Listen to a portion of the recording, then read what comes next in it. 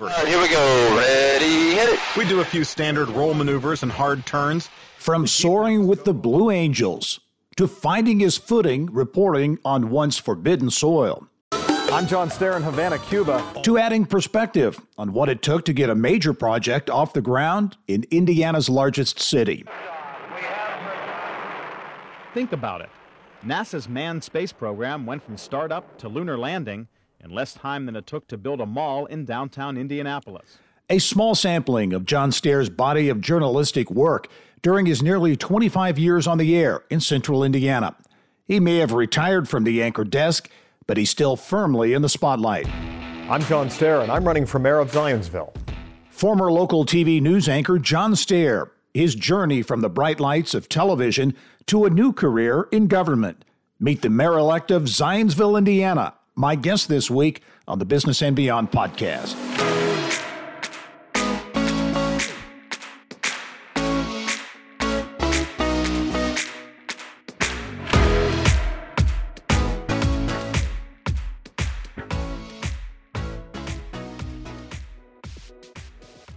I spent decades fairly and honestly delivering the news, and I'll do the same as your mayor because you deserve someone who will give it to you straight. I'm John Stehr. I'm running for mayor, and I'm asking for your vote. Pennsylvania-born, Indiana-bred John Stehr. He got those votes. He's now preparing to take over as mayor of Zionsville in Boone County. He grew up in Pittsburgh, got a start in TV broadcasting while attending Gannon University in Erie. Stehr eventually hit the big time.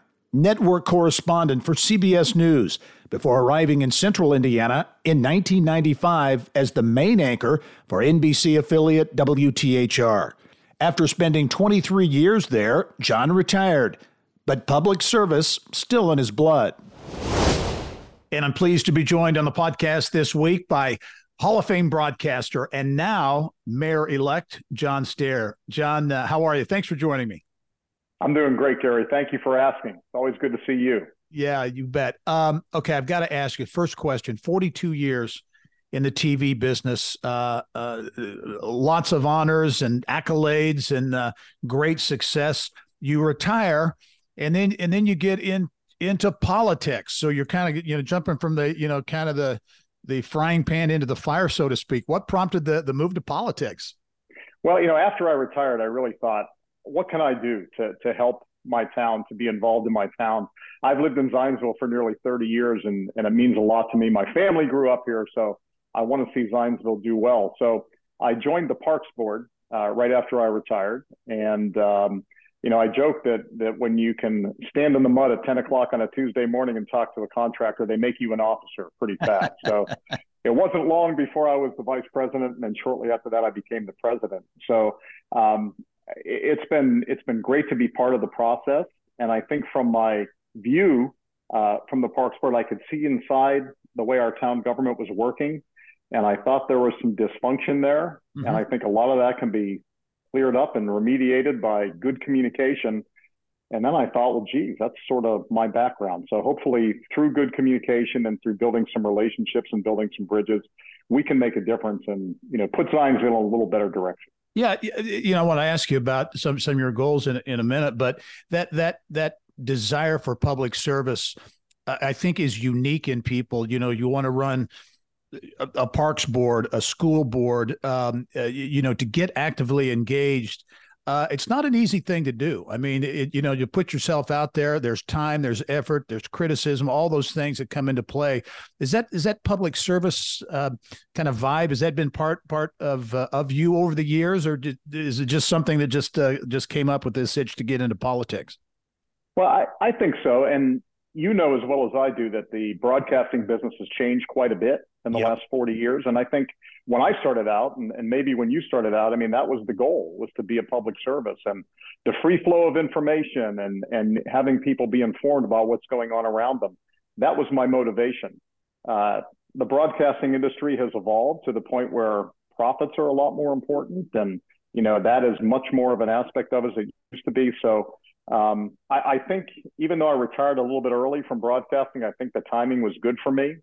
And this is a natural extension of that desire to be of some service to the community, of doing things that are going to help the community as a whole. So in that sense, I don't see all that much different. You talk about putting yourself out there. I mean, you put yourself out there every day, and I put myself out there every day for 40 years. And I know what that's like. And not everybody's going to appreciate everything you do. And, in human nature, more people are likely to criticize than they are to compliment. So I've taken some of that over the years. So that doesn't make me curl up in a ball in a fetal position and cry. I get it. I get it. There's going to be those folks out there. That's good stuff. Well, we are actually taping this just a few days before the municipal elections here in Indiana. You won your primary. You're unopposed. So you are the mayor-elect in Zionsville. And you've been busy, as I understand it, really since winning in the primary and meeting almost on a daily basis with leadership there in not only in Zionsville, but in the region there, and meeting with other mayors. Talk about that process and what you've gleaned, what you've learned in some of these meetings. I think it's been a real blessing to not have to be involved in an election process again. I've started my transition process early, and I've brought together a great group of folks that are going to go in and take a look at all of our town departments and how things operate, and our boards and commissions. And they're going to come back with a transition report in the middle of November, and then we're going to meet with them and work through that with the department heads. So I think that's been a real blessing. As far as reaching out to other mayors in the area, I think that's something that Zionsville hasn't done a great job with over the years, being more collaborative with our neighbors, not just in Boone County, but in Hamilton County too. Because I think while we do compete against one another for economic development and that sort of thing, in a larger sense, we're competing against Nashville. We're competing against Cincinnati. We're competing against Columbus. So we have to have a broader picture of what it is that we're doing in the world if we're going to continue to remain successful here in Central Indiana. Yeah, and I think, John, to that point, your mindset there and that whole regionalism concept is something that I know the state and others have really been trying to get cities and towns and counties to buy into for a number of years. Yes. It's beginning to happen, but probably not fast enough. As you look at opportunities, because I think you feel as though Zionsville perhaps has missed out on some economic development opportunities. Maybe those will be present themselves in the future. If you look at, as you talk about Fishers with what's going on there with Mayor Fadness and Westfield and Noblesville, all those places you've talked about, but just up the road in Lebanon, not far, with the Leap Innovation District, which is this massive district, major Eli Lilly and Company campus going in there. Others will go in there as well. What are some of the growth opportunities that might exist for Zionsville? I think that is a tremendous growth opportunity for generations to come. It's not just the businesses going into the Leap District, but there's going to be a spinoff, right? 6 to 8 times for PR companies, accountants, dry cleaners, restaurants, so many things that are going to serve the Leap District, and residential.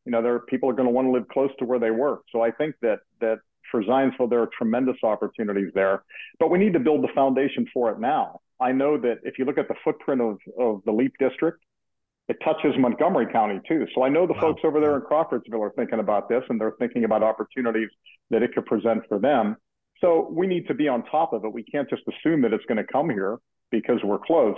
I think we need to prepare ourselves and it starts in Zionsville with a new comprehensive plan. We haven't done comprehensive planning here for 20 years. So we need to get a handle on that. Zoning will come in underneath it. A transportation plan will come in underneath it. And I think that will start a path for us to have a strong voice in how Zionsville develops in the coming years. You mentioned that comprehensive plan. I think the early 2000s, 2003 was the last time that was done. That is correct. Yeah. Well, you're good.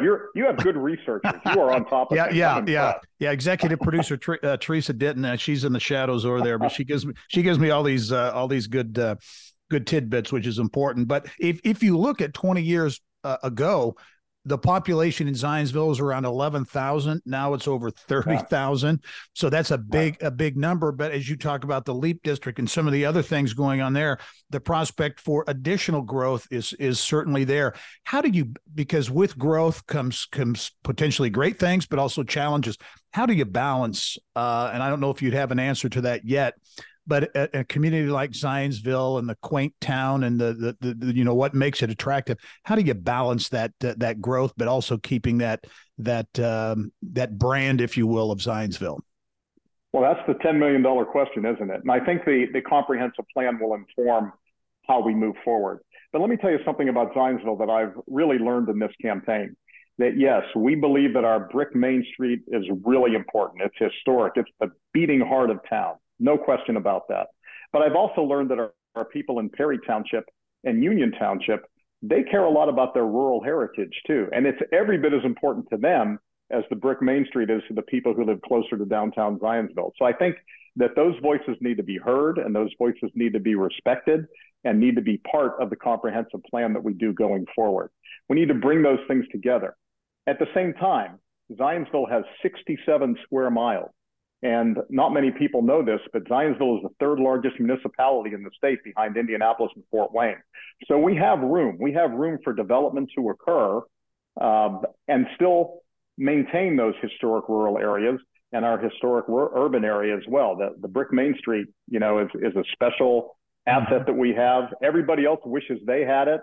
We need to protect it and we need to enhance it and make sure that it's here for generations to come. And what you mentioned there, you have room to grow, which I didn't realize how much. That's a real asset because other communities that have developed over the years or more recently, in some cases, are out of opportunities for growth. Right. But you've got those opportunities. Yeah, we do. And I don't want to call out towns by name, but let's say Carmel, for example. Carmel is essentially built out. There's not a whole lot more room in Carmel for more growth to occur. So we're more than open for business for some of that growth to head our way. And, we're going to be more engaged going forward in the economic development process than we have been the past couple of years. I think Zionsville has considered itself to be a separate entity. And I don't think that's the way forward. I think we need to be more engaged with our neighbors, neighboring communities. And you mentioned the other mayors. I've spoken with every other mayor in our area. And, I want to make sure that those conversations continue and that we have, robust communication in the future. Yeah. As you look at, again, that vision for Zionsville, collaboration among communities, kind of that regionalism aspect is something it sounds like you buy into, certainly, but also quality of place, quality of life issues. You want to bring the community together. You've talked about things like a recreation center, right? That you feel can really connect the community in a lot of ways. I think that is so important for Zionsville, as it is for any community. If you take your kids and you put them in a car and you take them to a nearby community to go for a day of recreation, you're taking your memories out of Zionsville. And I want people to have their memories here. And I want to have a place where different generations can come together, that everything from, babies when you throw them in the water when they're 6 months old to teach them how to swim, to senior citizens have a place to go for enrichment and for aquatherapy, things like that can really bring people together. I think that's so important for our town. When I think of a community center, I think of it as a noun, but I also think of it as a verb. And I think living in community, helps mental health, it helps quality of life, and it makes it better for everyone in town when we can all come together in one place. What's going to be key in your view to successfully following through on some of these things in any community or many communities, change, whether it's viewed as good, bad, or indifferent, there's resistance to change. And I've got to believe, there'll be some resistance to what you're talking about there in a community like Zionsville. What's key to selling your plan, if you will, going forward? Change is hard. It is hard. And I think Zionsville is not unique in that. I think every municipality has a core group of people that don't want to see a lot of change. But I think, we have to think about what the next generation is going to inherit from us. And I see the job of being mayor as two jobs, two separate and distinct jobs. The first one is to making sure that city services are provided, that we, pick up the trash, plow the streets. Public safety is very important as far as that, providing those services. But the other job is casting a vision for what the next 15 or 20 years is going to be like. I'd love my kids to live here. I'd love my grandchildren to live here.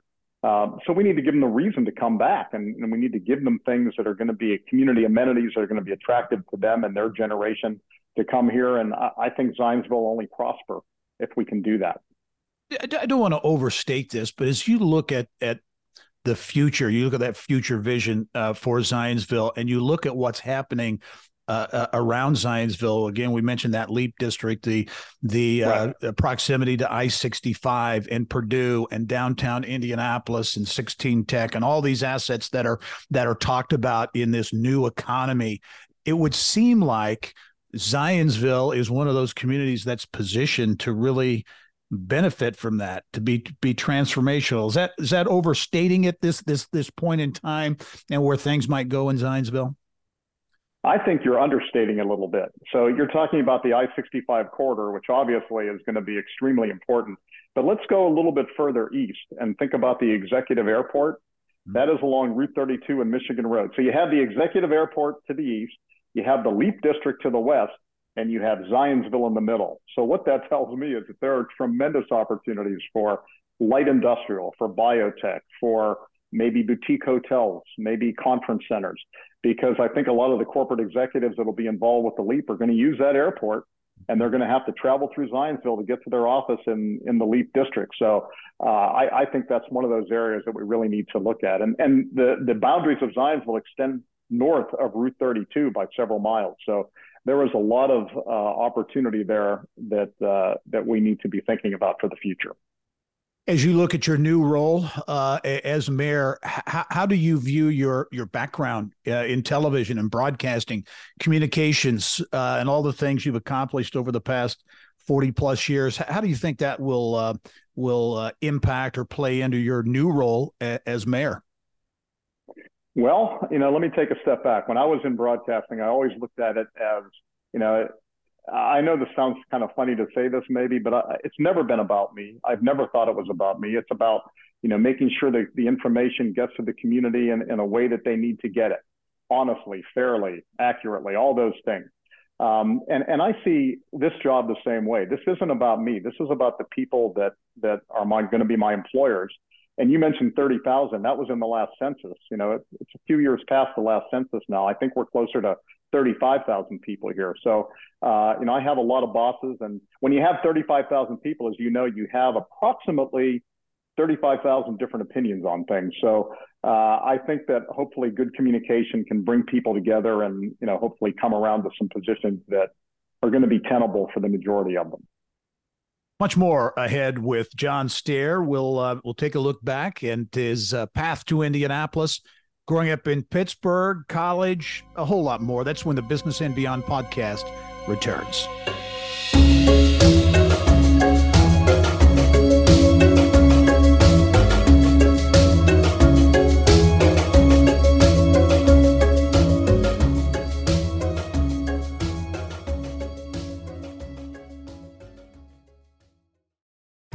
At PNC Bank, we're committed to making a difference in the lives of our customers and communities by helping them move forward financially.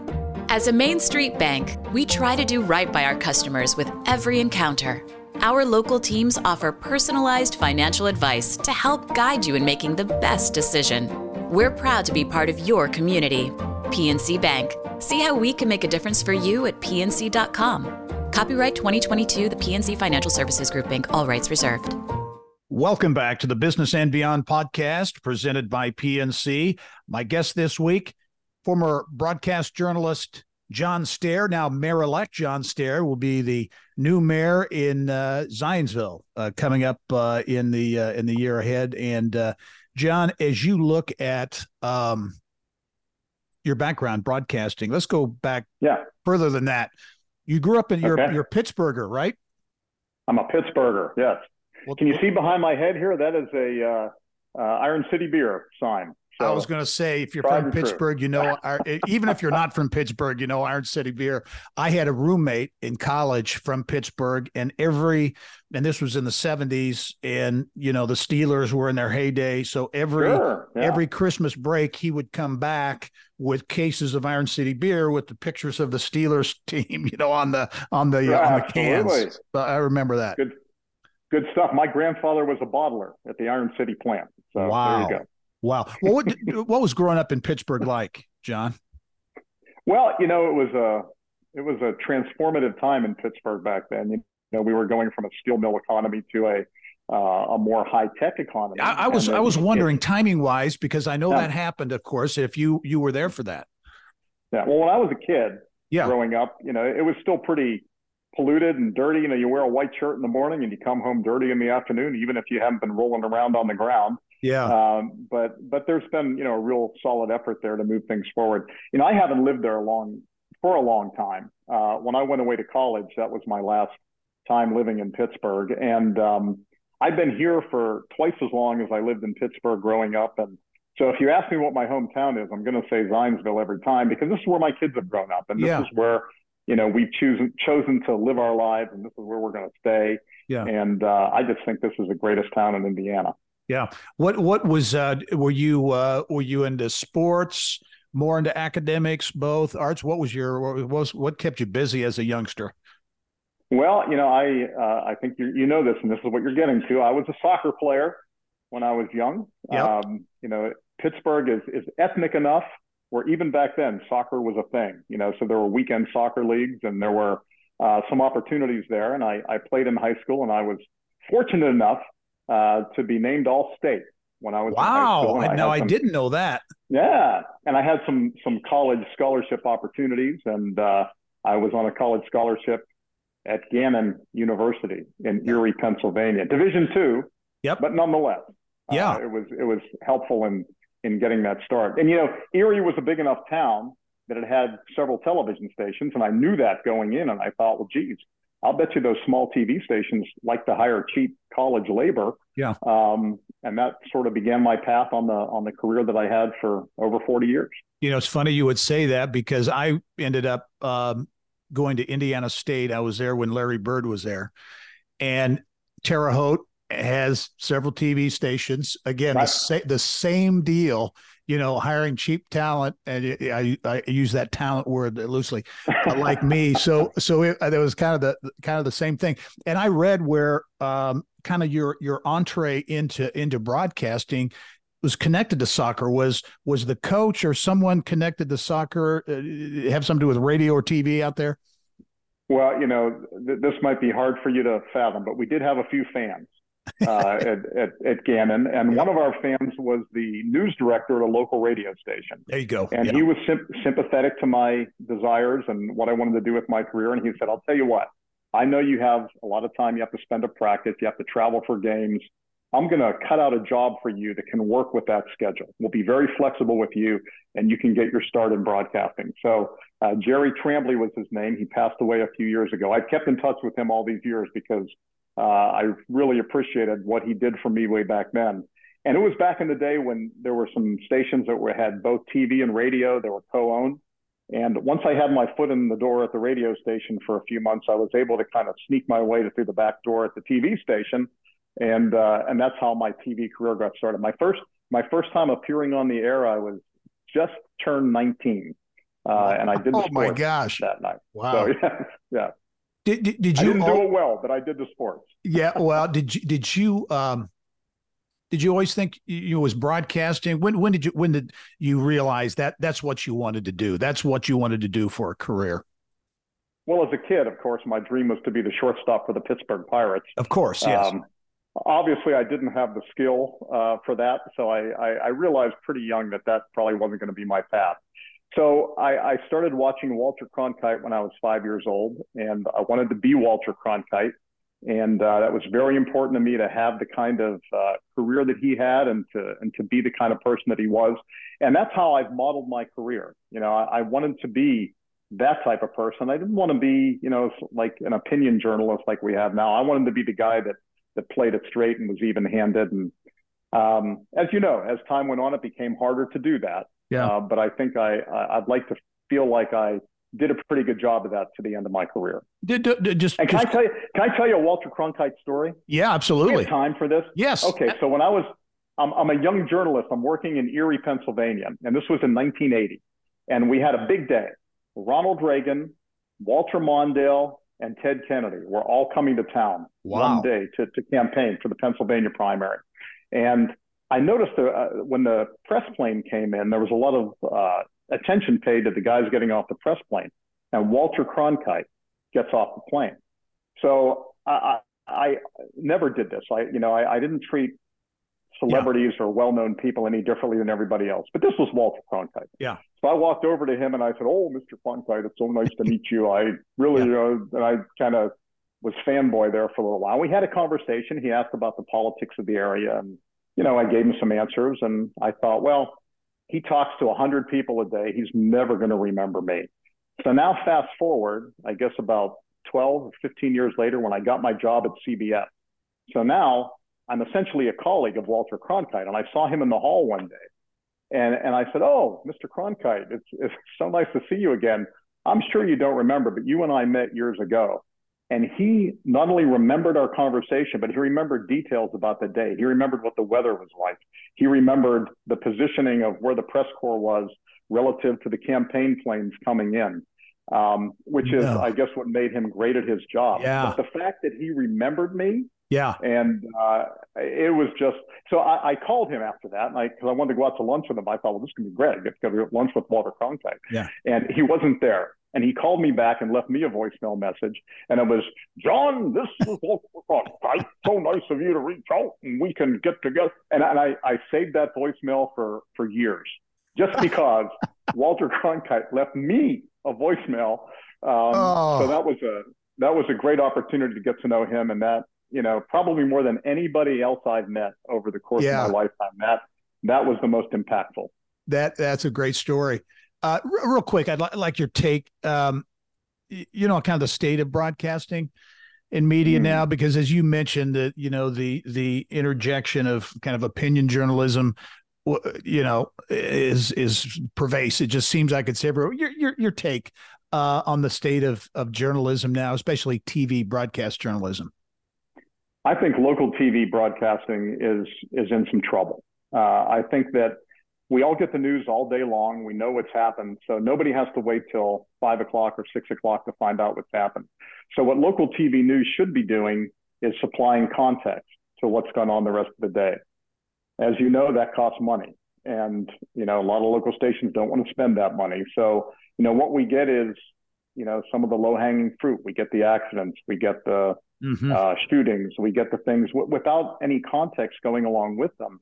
And in my life these days, and I think in a lot of people's lives, it just doesn't really have much meaning to it. I don't need, and with all due respect to my friends who are meteorologists, I don't need a 3.5-minute weather forecast when I can just call it up on my phone and see the radar and see the forecast. And, it just isn't as meaningful as it used to be. Back when it was the only form of communication that people had, or the major form of communication that people had, it was great. It was fantastic. It was wonderful to be a part of it. I think it's very hard today to see that business model going forward. And I look at you, Gary, and what you found is a niche. What you do is unique. Local news, if you have 5 stations doing the same thing in a market, it's hard to see what that niche is for them, unless you really like the people who are on. Yeah. But that in the long run, that's not as meaningful to people's lives, I think, as it used to be. Yeah. Well, you left Erie on your journey ultimately to Indianapolis, but you had a number of stops, local markets, Grand Rapids, Salt Lake, but also at the network level, right? You're at CNBC for a while, CBS, as you mentioned. Give me a kind of a synopsis of John, your journey to Indianapolis. Well, as you said, Erie, Pennsylvania. I left there and went to Grand Rapids for a few years. Then I came to Indianapolis initially. I was at Wish TV. Lee Giles hired me at Wish, and he hired me fresh off of hiring Jane Pauley. So really? I like to joke with him that one of those hires was really, really a good one. And I'll leave you to decide which one it was. And then, there were some changes at Wish, as we've all experienced in our broadcasting careers, that, didn't really lend itself to me staying there for the long term. So then I moved to Salt Lake City. I was there for almost 10 years. And then when CNBC started, I was one of the original group there to put that on the air. And then after a few years, I was able to go to CBS News, where I was a network correspondent. I did the CBS Morning News. There was a lot of travel involved. And with a young family, that was hard. So when the opportunity presented itself here in Indianapolis, I knew that this was where I needed to be, not just for myself, but for my family. And it was a great timing in the market. Channel 13 was just kind of on the rise. You could see the signs. We had some good programming. ER was really big for us. We had the NFL football contract, the AFC that had the Colts, so that helped us quite a bit. And it was a good time. I was able to jump onto the rocket ship and, rise it to the top of the ratings, which, thankfully we were able to stay there for a generation or so. Yeah. You'd worked in Indianapolis prior, but did you know much? Right. Did you know a lot about Indianapolis?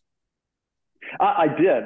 And I always kept track of Indianapolis. And, back in the day when I started at Channel 13, we were family owned by the Wolf family out of Columbus. And boy, that's such a great opportunity to work for a family like that. And I got to know the members of the family, and there was just such a great feeling there at the time. I think you lose some of that when corporate media takes over. And again, you've carved out such a great niche for yourself. I mean, you're doing your thing, and I know you have some corporate partners, but they're not controlling you in what you do. And I think that is such an advantage. And I think the people that are your viewers and that are your listeners, they're the ones that really benefit from that. Yeah, when you mentioned the family ownership, and in a sense, when you were at Channel 13, they're kind of a golden era of local broadcasting, I think, when you look at Indianapolis, I think in a lot of ways, because, Channel 13, I ran, our show was on Channel 13 for a while when you were there. And, you spent money, you cover stories and to try to cover them well. And, I think in getting back to your comment about the bottom line, kind of focus now on local news, you just don't see that investment to the extent that I think you did back in those days. Well, here's what I've heard about local broadcasting, that on about 2004 is when the ad revenue in the market hit its peak, and it was close to $200 million that was shared among the various stations. Well, we're less than half of that now. So, their budgets have been severely impacted, and, that's reflected in what they can invest for the product that they put on the air. So I think it's hard for local broadcasters now. And, back when we started, Gary, it didn't matter if the news department made a profit. Yeah. There were enough profits to be had elsewhere that you didn't have to focus on that. You could think about public service. Yep. I'm sure that a lot of broadcasters have that public service mentality anymore. Yeah. Okay. Looking forward, you'll be assuming the mayor's chair before too long. What are your thoughts? Do you have ideas in those first couple of weeks in office on what you want to accomplish? People always want to talk about that. What's your 30-day plan? What's your 60-day plan? Right. What's your 90-day plan? I think what we need to do in Zionsville is lower the temperature on the politics and division that we've had in recent years. And then, we'll go from there. As I said before, I have more of a long-range view of this. And the comprehensive planning process, everybody agrees we need that. The current council, the current mayor, they're all behind that. There's money in the budget for it next year. And that's not going to be a process that we need to rush. We need to take a year, maybe a year and a half, to make sure we do that right, make sure that voices are heard, because that is going to be the defining document going forward. Right now, we have 38 zoning classifications in Zionsville. I think a reasonable goal would be to cut that down to 15, have a little more clarity for everybody. I think that those who want to come in and do business in Zionsville and those who are already here in Zionsville will appreciate having that kind of clarity going forward. Well, John, it's been a real treat to catch up with you. I can't wait to follow your path as you begin your leadership there in Zionsville. A lot happening in that community and in that area, and I know you'll be doing some great things there. So thanks for joining me. Well, we're going to give it our best shot. And I want to tell you, I've always appreciated you as a competitor. I'd like to call you a friend. Yep. And, I think what you have done is fantastic. You're providing a service in the community that is very important. That business focus is very important. And I wish you all the best too. And, you have my number and you can reach out at any time, and I will always reach back. I appreciate that, my friend. And I will indeed be doing that. John Stehr, Hall of Fame broadcaster and now mayor-elect in Zionsville. My guest this week. Hey, can I say one more thing? Yeah, go ahead. I appreciate you mentioning the Hall of Fame broadcaster thing. And there will come a day when you are going to be inducted into the Broadcasting Hall of Fame. And I am going to be one of the people there to shake your hand when that happens. Oh, you're too nice. I think that is going to happen. I very much appreciate that.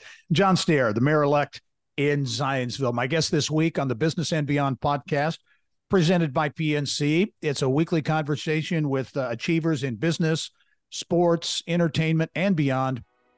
And you can download all of our episodes and get Indiana business news 24/7 at InsideIndianaBusiness.com. I'm Gary Dick. Thanks for joining us. We'll see you next time.